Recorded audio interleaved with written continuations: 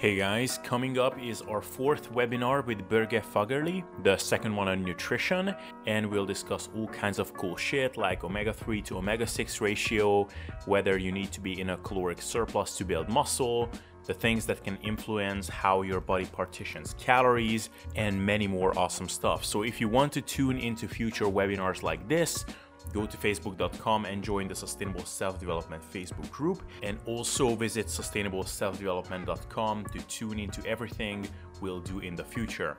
All right, that's it for now. Let's hear this Q&A with Borge Fagerli. Hey everybody, thank you for tuning in. This is a little bit of a surprise. We were going to do this live webinar. Oh, maybe I should start recording, that would help. So yeah, we were going to do this live webinar today. But unfortunately, we couldn't make that happen because Borge is going on a seal hunt in Norway. Is that correct, Borge? Yeah, it's this kind of Viking thing that we do every year, so I had completely forgot about it. Yeah. We're going to hunt some seals and then some whales and, just... Yeah. Maybe, have some virgins after that. We'll see.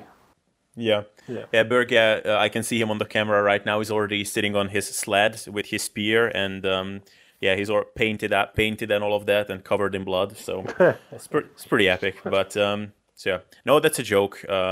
Unfortunately, something came up, so we couldn't do this live webinar. So we pre-recorded this, and we are going to answer your questions here. So hopefully you guys will appreciate this as well, and you won't be too pissed that we can't make this live. So yeah, I'll just add that for those who have questions during the live or during this recording, just ask them in the thread below, and I will answer them there, basically. Oh yeah, that's perfect. Yeah, so so I collected 10 questions here, or 11 actually. And maybe we will find time for a 12th one, but we will see how it goes. So let's start with the first question, and that is regarding meal frequency. And that is, you mentioned that you are only eating, well, actually we answered this the last time, didn't we? That you're eating twice a day, and can that be as effective as eating 3 times a day for building muscle and those kinds of things? Yeah, I'm not sure if we really answer that, but I think the short answer is that if you only look at the muscle protein synthesis side of things, then for sure spiking MPS more often. It tends to hit this sort of threshold around 3 to 4 meals per day, where you don't really see any added benefits of going higher. But I think many tend to forget the breakdown side of things, and from the research, using whole foods instead of using whey protein or amino acids to spike muscle protein synthesis, the net retention seems to actually be better with whole food meals and even casein and egg protein and that kind of stuff, where the net muscle growth is like the end result of muscle protein synthesis and reduced muscle protein breakdown. So 2 meals, 3 meals even, with more slowly digesting meals will provide the same and for some might be even better results than just spiking MPS several times throughout the day. And this is more from the perspective of hunger management. You don't want to have these wild swings of when following the PKD style diet, where there's a high fat intake in relation to protein intake, these meals are really filling and take a long time to digest, but they're not, they're satiating but not filling in terms of stretching the stomach too much. Because we know that when you start adding in fibrous foods and voluminous foods, the stretching of that stomach will actually induce some post-feeding somnolence. Like, people get sleepy if they eat meals that stretch their stomachs. So this style of eating with high calorie density, low volume, tends to sort of feel energizing and make you feel hot and satiated for a long time. But I have experimented now, as I mentioned last time, with adding more fibrous type foods and lower calorie density, high nutrient density foods, and so I find that I'm satiated or fuller faster with less calories, but I do tend to get hungrier faster. So I have sort of gravitated towards like 3 meals and even a snack depending on the day. But I think for muscle gains, 2 times a day, 3 times a day works just as well as 4 or more times per day, depending on how or what types of foods you are eating. Yes. Yeah, and this is a purely speculation, but typically this 6 hour mark is the cutoff that most people recommend. That should be like the most, especially if you work out. Like you should generally sandwich your workout in between a 6 hour feeding window. But I would be just curious that if you're eating a lot of fat and especially more protein, which you will typically eat on a carnivorous type of diet, is it conceivable theoretically that you could go longer without meals and have your workout in between and not suffer any detrimental consequences and have it just as much optimized?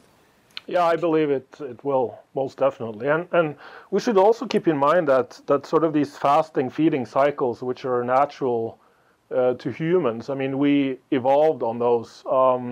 But within the context of a calorie-reduced diet, this is sort of what makes us stay lean or let's say get lean. But to stay lean, you can actually have higher meal frequencies, and you don't need these fasting feeding cycles that are, prolonged fasting and shortened eating windows. Simply because that sort of triggers this evolutionary program of storing as much as possible once you are eating. And storing both in terms of muscle and fat, depending on the metabolic state you're in and what you've been doing. Just to sort of, it's easy to ramble on this topic, but I think the reason why we see the success of the early timing of meals instead of eating late, and because we would, evolutionarily speaking, be eating more food later. But this is what sort of, storing fat was very essential for our survival since food was so scarce. But unless you want to constantly or chronically restrict calories and how much you're eating in an ad libitum diet, I do think that there might be some merit to more snacking and prolonged feeding windows. Restricted feeding or time-restricted feeding, like intermittent fasting, is a way to control appetite and food intake. But once you're weight stable and once you're into sort of a bulking or muscle gain mode, it might serve you better to sort of extend the feeding window and have like a more grazing meal pattern with like the meals not being so large, maybe smaller and more spread out. That's only a theory, but some people just struggle to eat enough on intermittent fasting. So what's the strength of that feeding pattern might be the limitation when you're actually trying to gain weight. Yeah. And that extended feeding window, like what would be sort of the longest to which you would extend it to? Well, if you sort of want to make this sustainable and not go overboard, and what we know about the circadian rhythm of things, I would probably not extend it more than like 12, 13 hours at the most. So, for instance, if you eat breakfast around 8 or 9 o'clock, I probably wouldn't eat later than 8 or 9 o'clock in the evening, unless you have a like really late workout. Then for sure you could probably get away with like a 13 to 14 hour window. But I would also ensure that you're metabolically healthy and also lean if you were to extend the feeding window to that time point. Yeah, interesting. Okay, I love the topic of intermittent fasting and what sort of health implications that have. So maybe we can talk about that further at another point because that's one of my pet peeves. But yeah, for sure. For the sake of efficiency, let's go to the next question, which is: are there any risks regarding high cholesterol during a carnivore or keto type of diet from eating a lot of saturated fat and those sorts of things? I don't believe it is, no. I think saturated fat from whole foods are not detrimental, and I think that the lipid hypothesis has been thoroughly debunked, and the saturated fat connection to heart disease or disease in general has been properly debunked these last few years. You can't use rodent studies, first of all, because mice and rats respond very differently to high-fat feeding, since their natural type of foods are low-fat by nature. So they will respond very negatively to high-fat feeding, and so using the rodent models to say anything about human metabolic health is not a very good idea. Also, when they try to study saturated fat intake, they usually give them pure, like saturated fats, like fatty acids that are outside of their normal environment, usually through oils, simply because mice and rats won't eat whole food fats like that. They won't eat bacon and lard. So in the human studies, looking at it from a whole food perspective, and especially when you cut out carbs entirely, it's like a metabolic shift that makes fat the primary fuel, and so saturated fats are burned very easily as fuel instead of stored, as long as you're healthy, obviously. So elevated cholesterol in the blood is a sign of poor metabolic health. It's not a sign of how much saturated fat you're eating. And in fact, cholesterol and saturated fat intake has a high correlation with both anabolic hormone and several health markers. So again, there's going to be a sweet spot. So eating too much of anything means that you're also going to have a calorie surplus and thus gain weight, and it's the weight gain itself that leads to like insulin resistance and metabolic dysfunction. Is not the cholesterol or saturated fat itself. Right. And perhaps a related point, I didn't have this written down, but just any thoughts from the top of your head. What do you think is the implication of like whole foods as opposed to, or I guess whole unprocessed meat products on a carnivorous type of diet versus things like ground beef or, even things like bacon and those sorts of things? Well, I'm not a fan of eating a lot of nitrite, simply because that does have a high correlation with various markers for example, cancer risk. But I don't think that the fatty acid content of like grain-fed versus grass-fed is that important. And I think this ties also into the next question, which is, what are your thoughts on omega-3 to 6 ratio?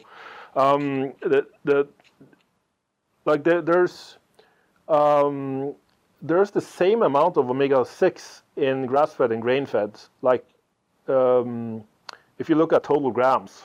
But there's a lot less omega-3s in grain-fed versus grass-fed, so the ratio is skewed. But if you add omega-3s from other sources like fish, then you will maintain the ratio just fine. And if you also avoid any vegetable oils and all of those omega-6 foods, for instance, peanuts should be avoided as a plague, and just generally being aware of your omega-6 intake, I think you will be fine. But again, as I mentioned last time, I don't think you should eat a carnivorous diet that's all meat, like all ribeye steak. I think you should definitely include some offal, like some liver and organ meats, since that's where the highest concentration of micronutrients are. So I eat a lot of ground beef myself, but I also eat like bacon that's free of preservatives and nitrites, and I have some like clarified butter here and there. I now also include avocado, even though that's not like the carnivore approach. But again, I'm not eating a full carnivore approach anymore. But just eating whole foods to satiety and being aware of not adding excess oils to that will for most people be just fine. I don't think you should be overly concerned about like grass-fed versus grain-fed. Now, that being said, there's a huge difference between countries. So since a lot of environmental poisons are stored in the fatty acids, in some countries where they're not as strict regarding what fertilizers they use and how the soil is, and treating animals with antibiotics and hormones and all that stuff, then you might have to be more concerned about getting something organic or grass-fed. But in a lot of the EU countries, there are very strict regulations in place to ensure that we're not bombarded with all of that crap. So I think having just regular ground beef that's cheap and easy to get will be just fine. Right. And so speaking of this omega-3 to omega-6 ratio, do you have any kind of firm stance on that? Like I know that some people say that you should get your blood levels of omega-3 to omega-6 as close to like 1 to 1 as possible. Do you have any thoughts on this one? Yeah, and the reason for that is because omega-6 fatty acids are inflammatory. But again, if you're already eating a diet that's really low inflammatory on the index, or low on the inflammatory index, then that's not as big of a concern as it would be on a carb-based diet. And looking at blood panels from both myself and some clients, the CRP, like the C-reactive protein, which is an inflammatory marker, has dropped from like high normal values and way below normal for most of us. So when you remove the inflammation from the diet and from the body, then the omega-6 to 3 ratio isn't as important. And even Paleomedicina Hungary, who have a lot more clinical data to show, they told me specifically that they're actually concerned with a high intake of fish oils or fish in general due to the amount of pollutants in the sea. So they actually don't recommend that you eat a lot of omega-3s. But they do recommend that you get some liver and that you eat some grass-fed or organic meats to ensure that you sort of keep that ratio in balance. So I definitely think it's something to be aware of, but not to be concerned about. I think people are too concerned about their foods in general. So if that's going to be another thing you're going to be obsessive about, then that's probably going to hurt you more than the ratio itself. Yeah. And if someone is eating maybe more lean meats and wants to supplement with some additional fat sources here and there, like almost like as a convenient food, like throwing in some, I don't know, almonds or, Brazil nuts or something like that, is that a concern? Is that something you do sometimes, or? Yeah, I do that because, again, I'm not eating a pure carnivorous diet anymore. I've started eating more veggies and like berries in season. The strawberries here in Norway are in season now and just really awesome. I eat walnuts and almonds, and these are really low on the omega-3 or omega-6 content. I have some flax seeds here and there simply because I use that for making treats. I have some dark chocolate here and there, avocados.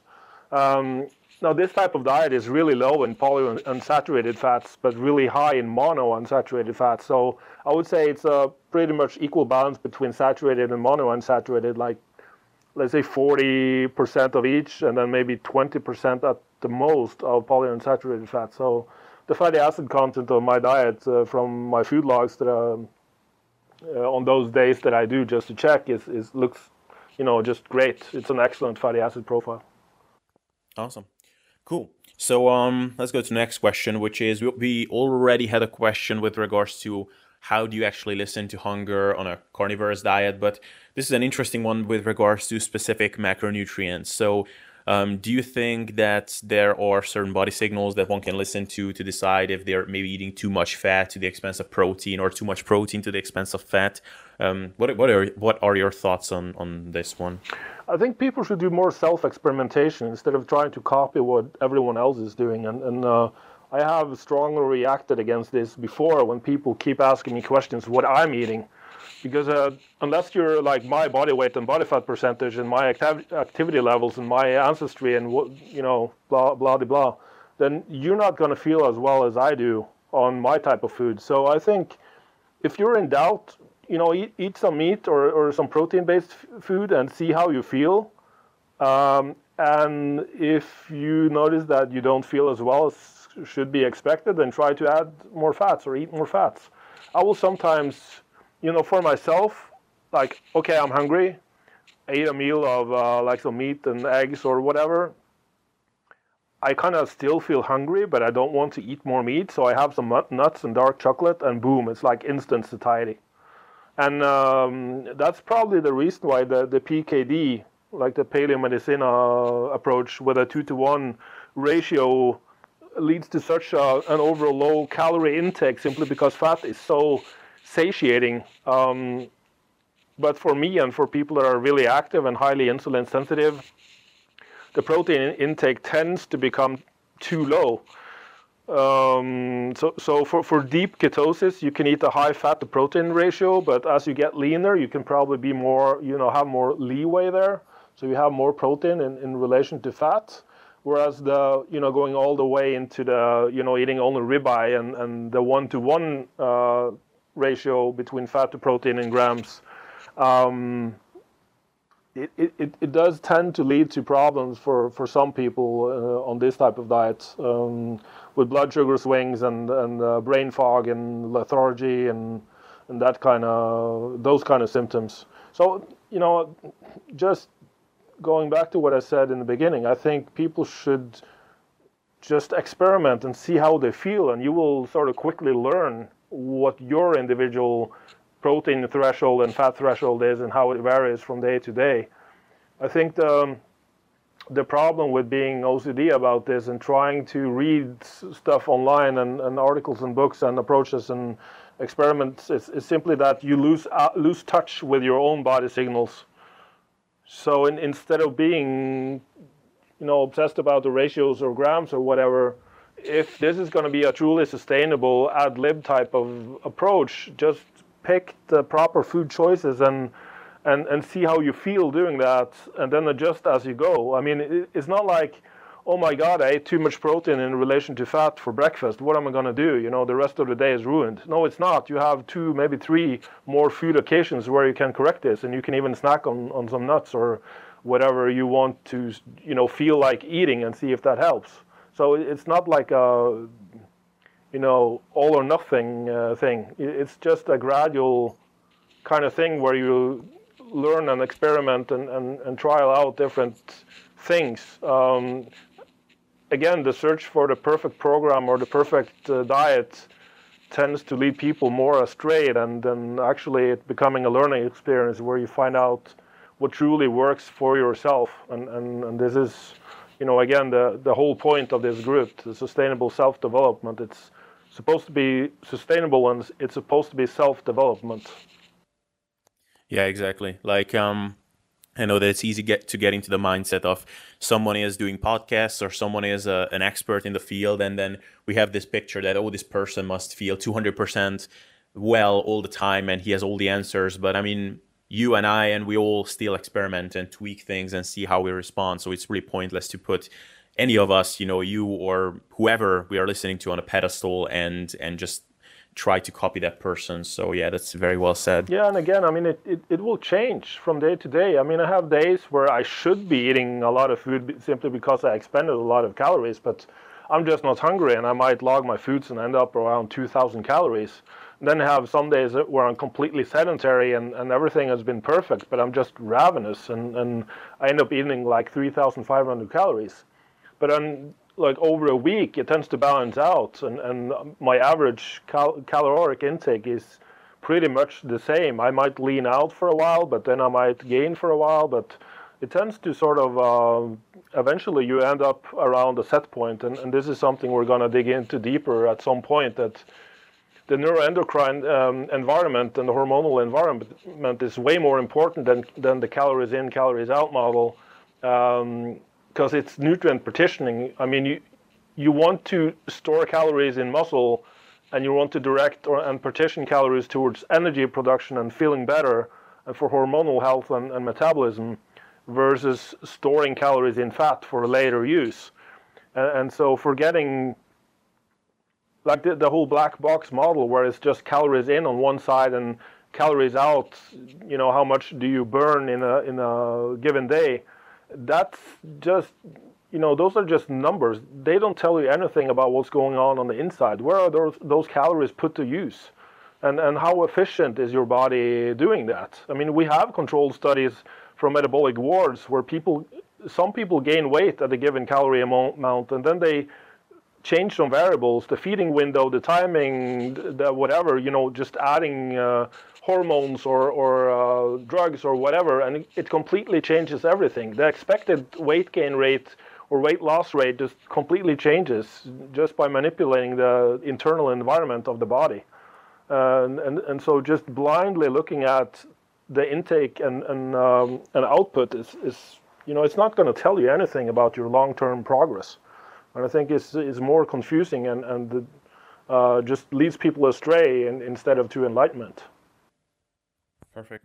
Yeah. Yeah, and when people just say, well, it's all about calories in, calories out, which is correct, but when they say almost in a kind of condescending way that it doesn't matter when you eat your calories and nutrient timing, for example, doesn't have any impact. But if you think about it, for example, you could be eating throughout the day, and that will stimulate your energy expenditure and your NEAT will go up. Or you could eat the same amount of calories all before bed and you would just sit around all day like a lazy piece of shit because you're just lethargic and don't have any food around. I mean, obviously your energy expenditure would differ. So even though the incoming calories are the same, the yielding body composition would probably be different. So yeah, exactly. I mean, are you constantly warm and energetic, or are you constantly freezing and lethargic? I mean, that right there is going to tell you a lot about what your body is actually doing with the food. Yeah, and okay, so this was a question that was going to come up in like 2 questions from now, but let's knock it out then. Like, would this be the explanation that you would have for how you were able to diet on higher calories than what you were stuck on before? Yes, definitely. I mean, my metabolism is much improved, and nutrient partitioning seems to be much better, and I think this is the main benefit of insulin and blood glucose control is that it naturally resets or lowers the so-called adipostat, which is the control of how much body fat you can comfortably maintain. And so I just noticed that I feel way more energetic and awake, and like my muscle fullness is improved, and I just tend to stay leaner with the current approach, whereas with the carb-based approach, even at 150 to 200 grams of carbs per day, I would sort of be constantly thinking about food and have to eat food and plan the next meal, and I would sort of look fluffier, and there would be larger variations in body weight and energy during workouts and energy during the day, and you know, just basically getting the body to an optimal state will ensure that you're making more efficient use of the calories, and so you should be able to gain muscle in a calorie deficit, and you should be able to lose fat in a calorie surplus. Right. Yeah, super interesting. Yeah, I mean, for what it's worth, now I notice that my girlfriend, for example, always comments how I'm always super warm, and not just now that I'm eating more of a meat-based diet, but even before. Whereas I remember a few years ago, an ex-girlfriend of mine was always complaining about how cold I am. Like, yeah. My skin was just always cold, and probably I was also burning less calories at that time, I would assume. Yeah, exactly. That's my experience as well. I actually had a subclinical hypothyroid condition for a while and needed to supplement, but this has been resolved later, and again, it's getting the body to the optimal metabolic state, which is signified by feeling warm and energetic. Yeah. Awesome. I think we knocked this one out pretty well. So how much calorie surplus would you recommend during bulking, and is it even necessary to be in a caloric surplus? A topic that is near and dear to everybody's heart, probably who's into lifting. Yeah, I guess I just answered that question by talking about how you partition calories. And it will depend on, do you have a high body fat percentage? Because if so, the sum of calories available for muscle growth is both the stored calories in the fat tissue and the incoming calories. So if you have a lot of stored calories and you're able to mobilize those calories through the way you eat and live, then you don't really need a surplus at all. Like the surplus will be created from your existing body fat stores. So I honestly can't give a hard number on that. I think it's more a function of training in such a way that you're making yourself hungry to eat more. But if you're not hungry, that doesn't mean that your workout wasn't effective. That probably or may also mean that you have stimulated the mobilization and burning of stored body fat. And so again, I think I mentioned this in a previous Q&A, but I was able, through just instinctual eating a few years ago, to gain muscle and lose fat at the same time at quite an advanced training level, and measured this through DEXA, whereas with constant counting and measuring to ensure that I had like a surplus on training days and a deficit, and trying that whole magical body recomposition strategy, I was barely able to gain any muscle mass and didn't lose any body fat at all. So I think, again, if you optimize things through food and your lifestyle and train in the most optimal fashion, then calories, in terms of surplus or deficit becomes more and more meaningless in the grand scheme of things on a long-term basis. Right. And just to illustrate how much this, that you have the potential in the form of stored calories, in the form of body fat, how much that applies. I just saw this really cool infographic from Ted Naiman, which was lean or a high protein, lower fat diet for a lean person will likely lead to, well, not rabbit starvation, but the symptoms of that. And in an overweight person, that will likely lead to fat loss. Exactly. And, yes, exactly. Yeah. Simply because you're replacing dietary fat with stored body fat. Exactly. But in a leaner person, that's going to be reversed. Yeah. Awesome. So, what would you say to people who say that that a lower carb, higher fat diet, or even a very low carb diet could never be as effective for muscle building as a higher carb diet? What would you say to those people? Well, I would say it would depend on the quality of gains you're looking for. I mean, you can gain more mass in total if you don't manage your insulin and carb tolerance, for sure. Simply because insulin is such an anabolic hormone, but then you're sort of forgetting that insulin is anabolic both in muscle and fat tissue.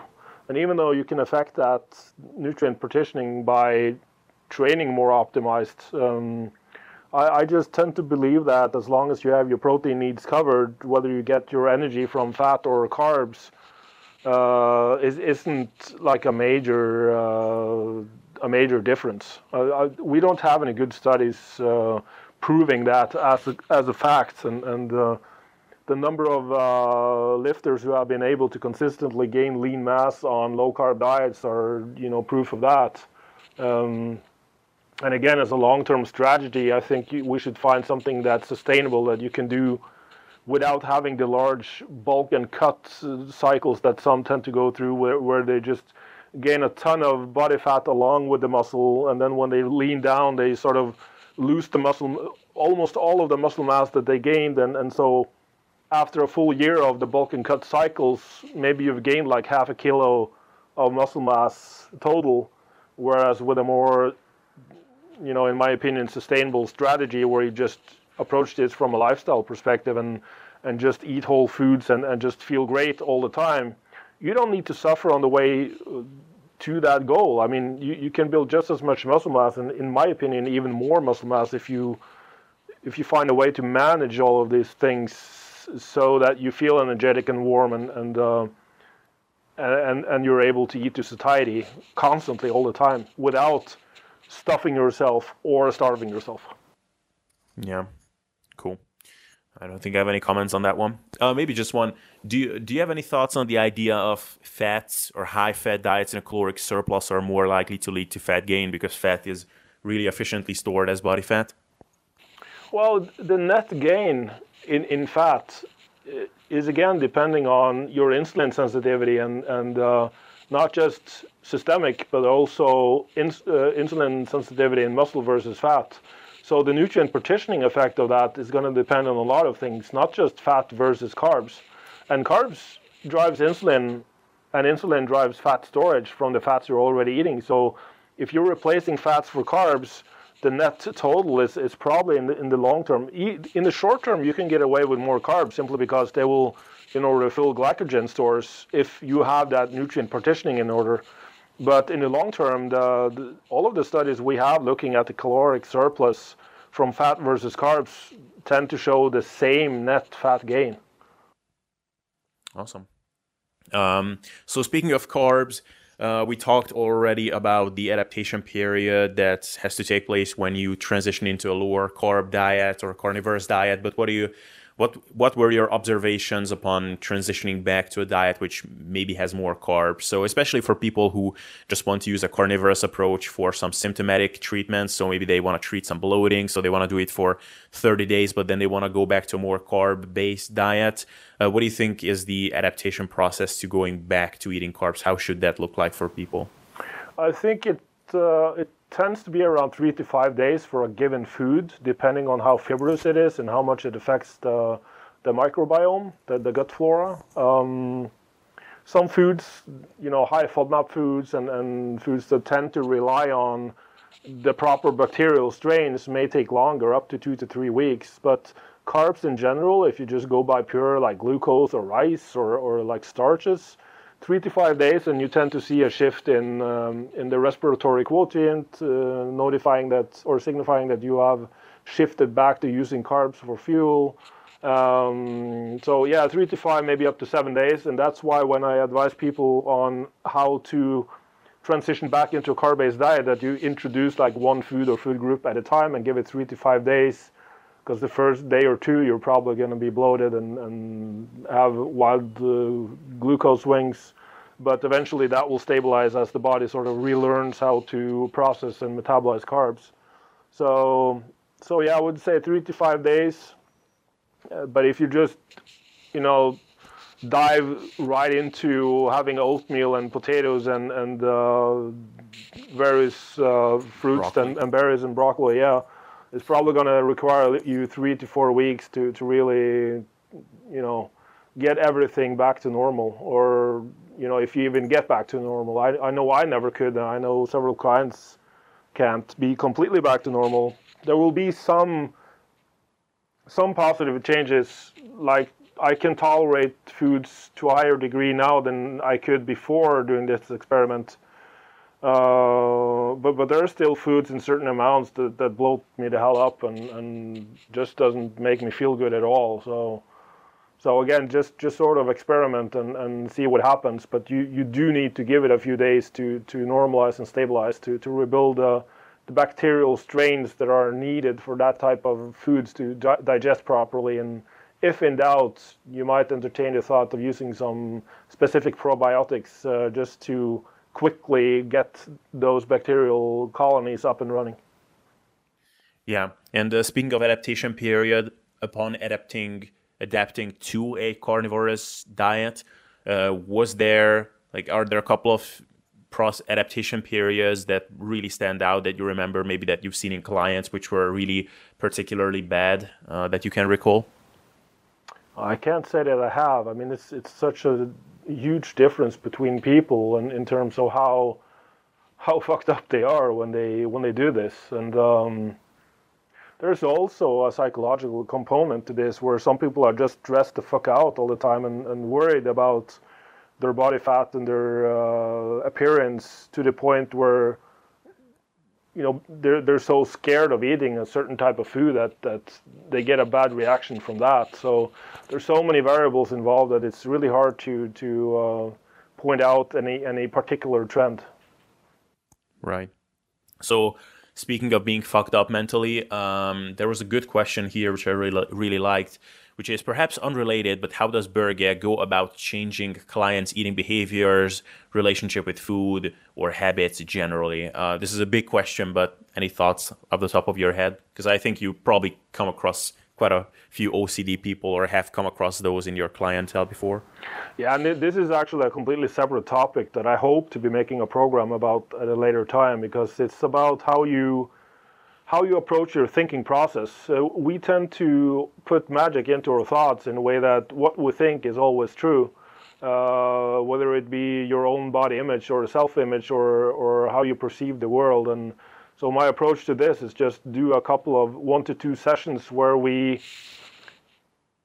I teach clients a different way to approach your mental model, your thought process.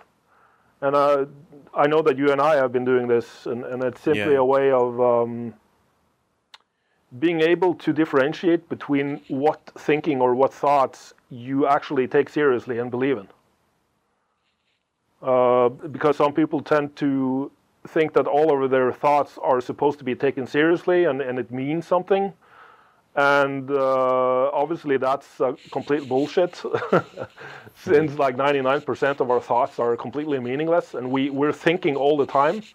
And so trying to control your thinking is probably the what leads to the most disastrous results.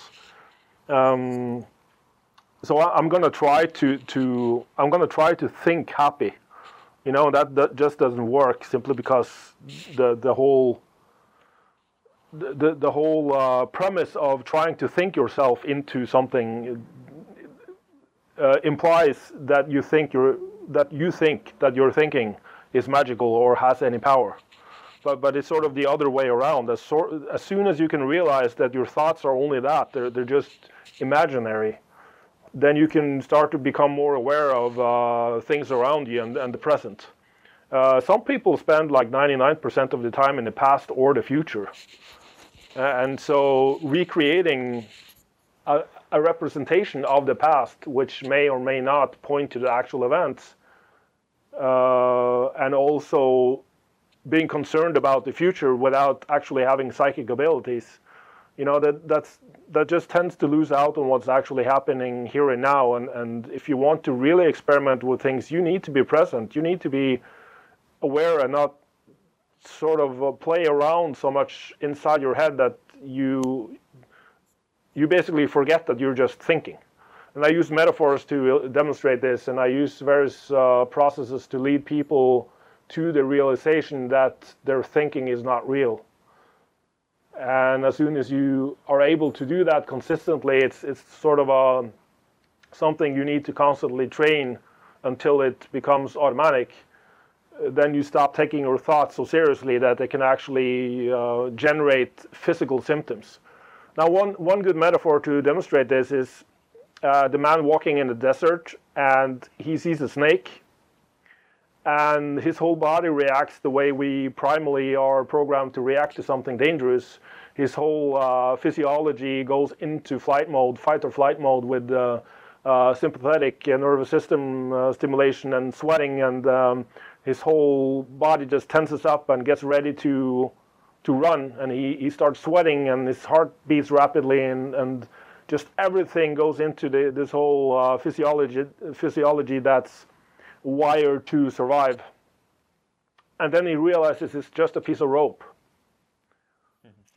And so was it the rope that he thought was a snake that created the physiological symptom, or was it his thinking around what he perceived that created a physiological symptom?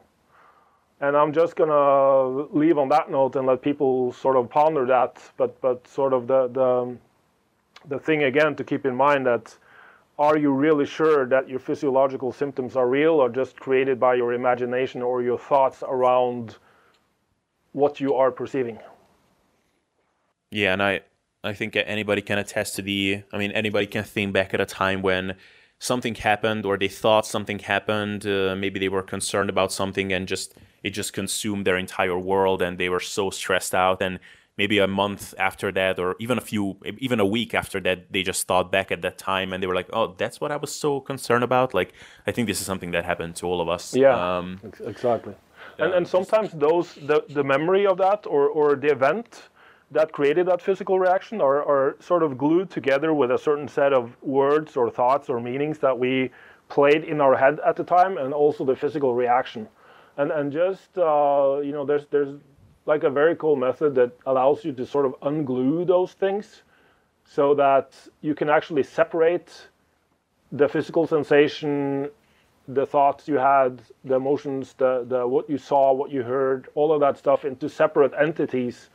And it sort of just dissolves the whole traumatic experience. And this is a method that's been developed by a good friend and mentor of mine, Jørgen Rasmussen. And he has cured everything from PTSD to allergies and food intolerances and all kinds of cool stuff just by having people go through a simple mental imagery technique.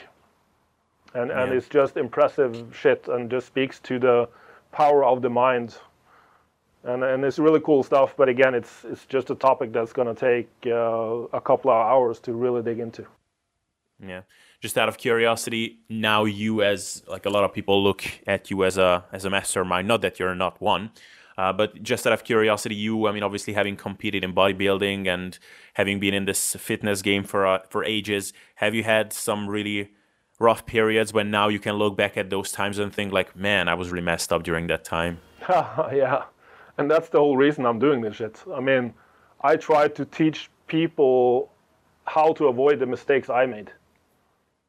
Right. I just have so many times during my life that I completely regret having done or having thought that way or having been through, but at the same time, those experiences led to the mindset and teachings and experiences I have today, which allows me to help more people. So in that regard, I really value them, but I wouldn't, I wouldn't advise everyone to go through that or require anyone to go through that simply to get that experience if it can be avoided by doing something that's more holistic and wholesome and healthy. Awesome. Perfect.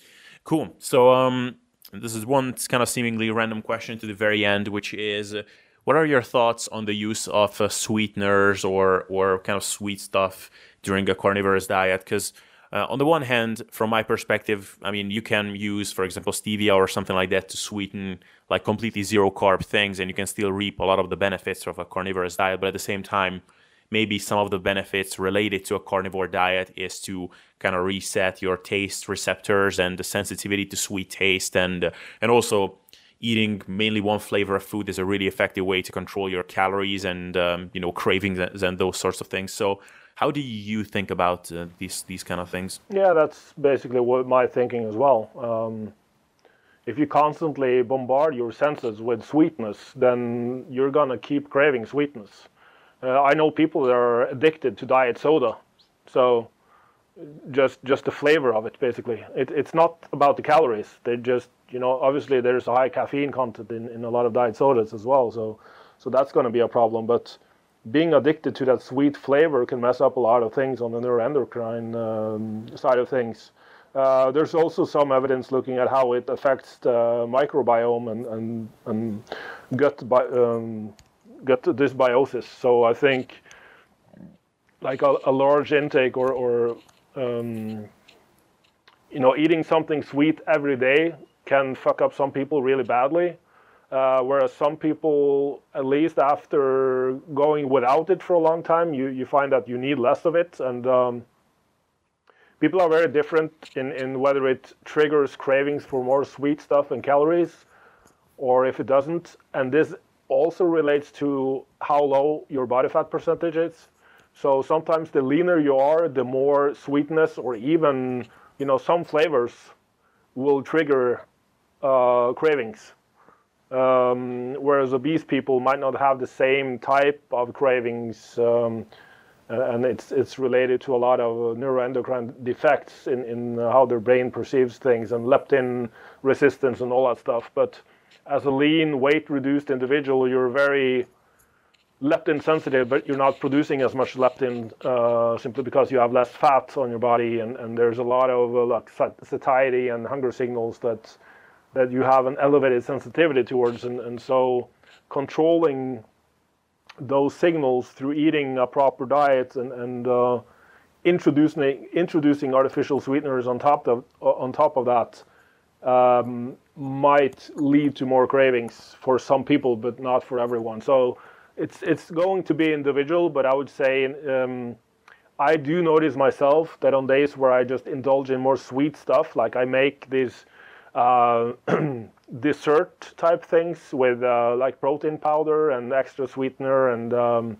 some dark chocolate in there and some avocados and nuts and all that stuff and salt on top of that. So you have sort of this flavor combination of things. It really tends to trigger cravings for more calories later in the day. I end up eating more total calories on those days than I probably needed. So just be aware of that. You don't need to completely avoid it at all, but I definitely agree that part of the magic, of the carnivorous diet is simply that you make the foods more bland for a period of time until you have reset your taste receptors and how your brain perceives the flavor of foods. Yeah, so perhaps a good general guideline to give to people would be to, if you are just going through the adaptation period right now and you're coming off of a carb-based diet, perhaps cut that shit out completely for a while to kind of reset things.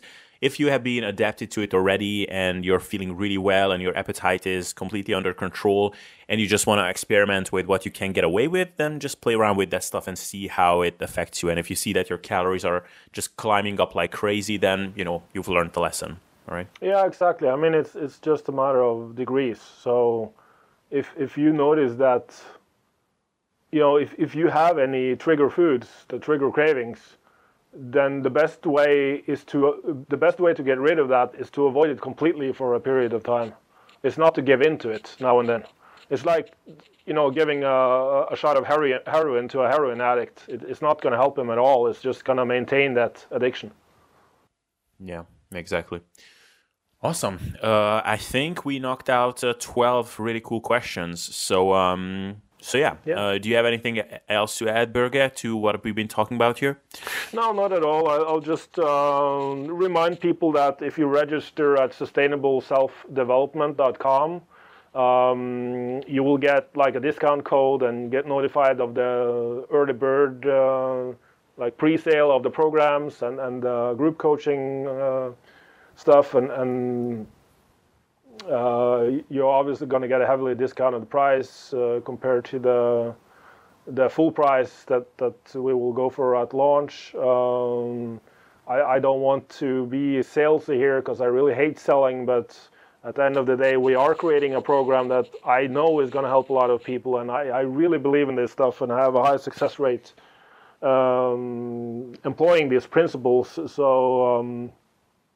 So I do want to, make just a heads up on that, and also repeat what we said at the beginning, that since you were unable to ask questions during this Q&A, just ask them below the video when it's published, and I will answer them there in the Facebook group. Awesome. Perfect. Yeah, that was a perfect way to close. And yeah, those resources will be linked in the show notes anyway, so you can check all of those out. So yeah, thank you everybody for tuning in for this webinar. And hopefully see you next week or so. Yes, for sure. All right, guys, hope you enjoyed this episode. And once again, if you haven't checked it out already, be sure to visit the Sustainable Self-Development Facebook group at facebook.com/sustainable self-development. And if you haven't done it already, visit sustainableselfdevelopment.com to be up to date with everything that we've got going on there. All right, thank you for hanging on up until now, and see you in the next episode.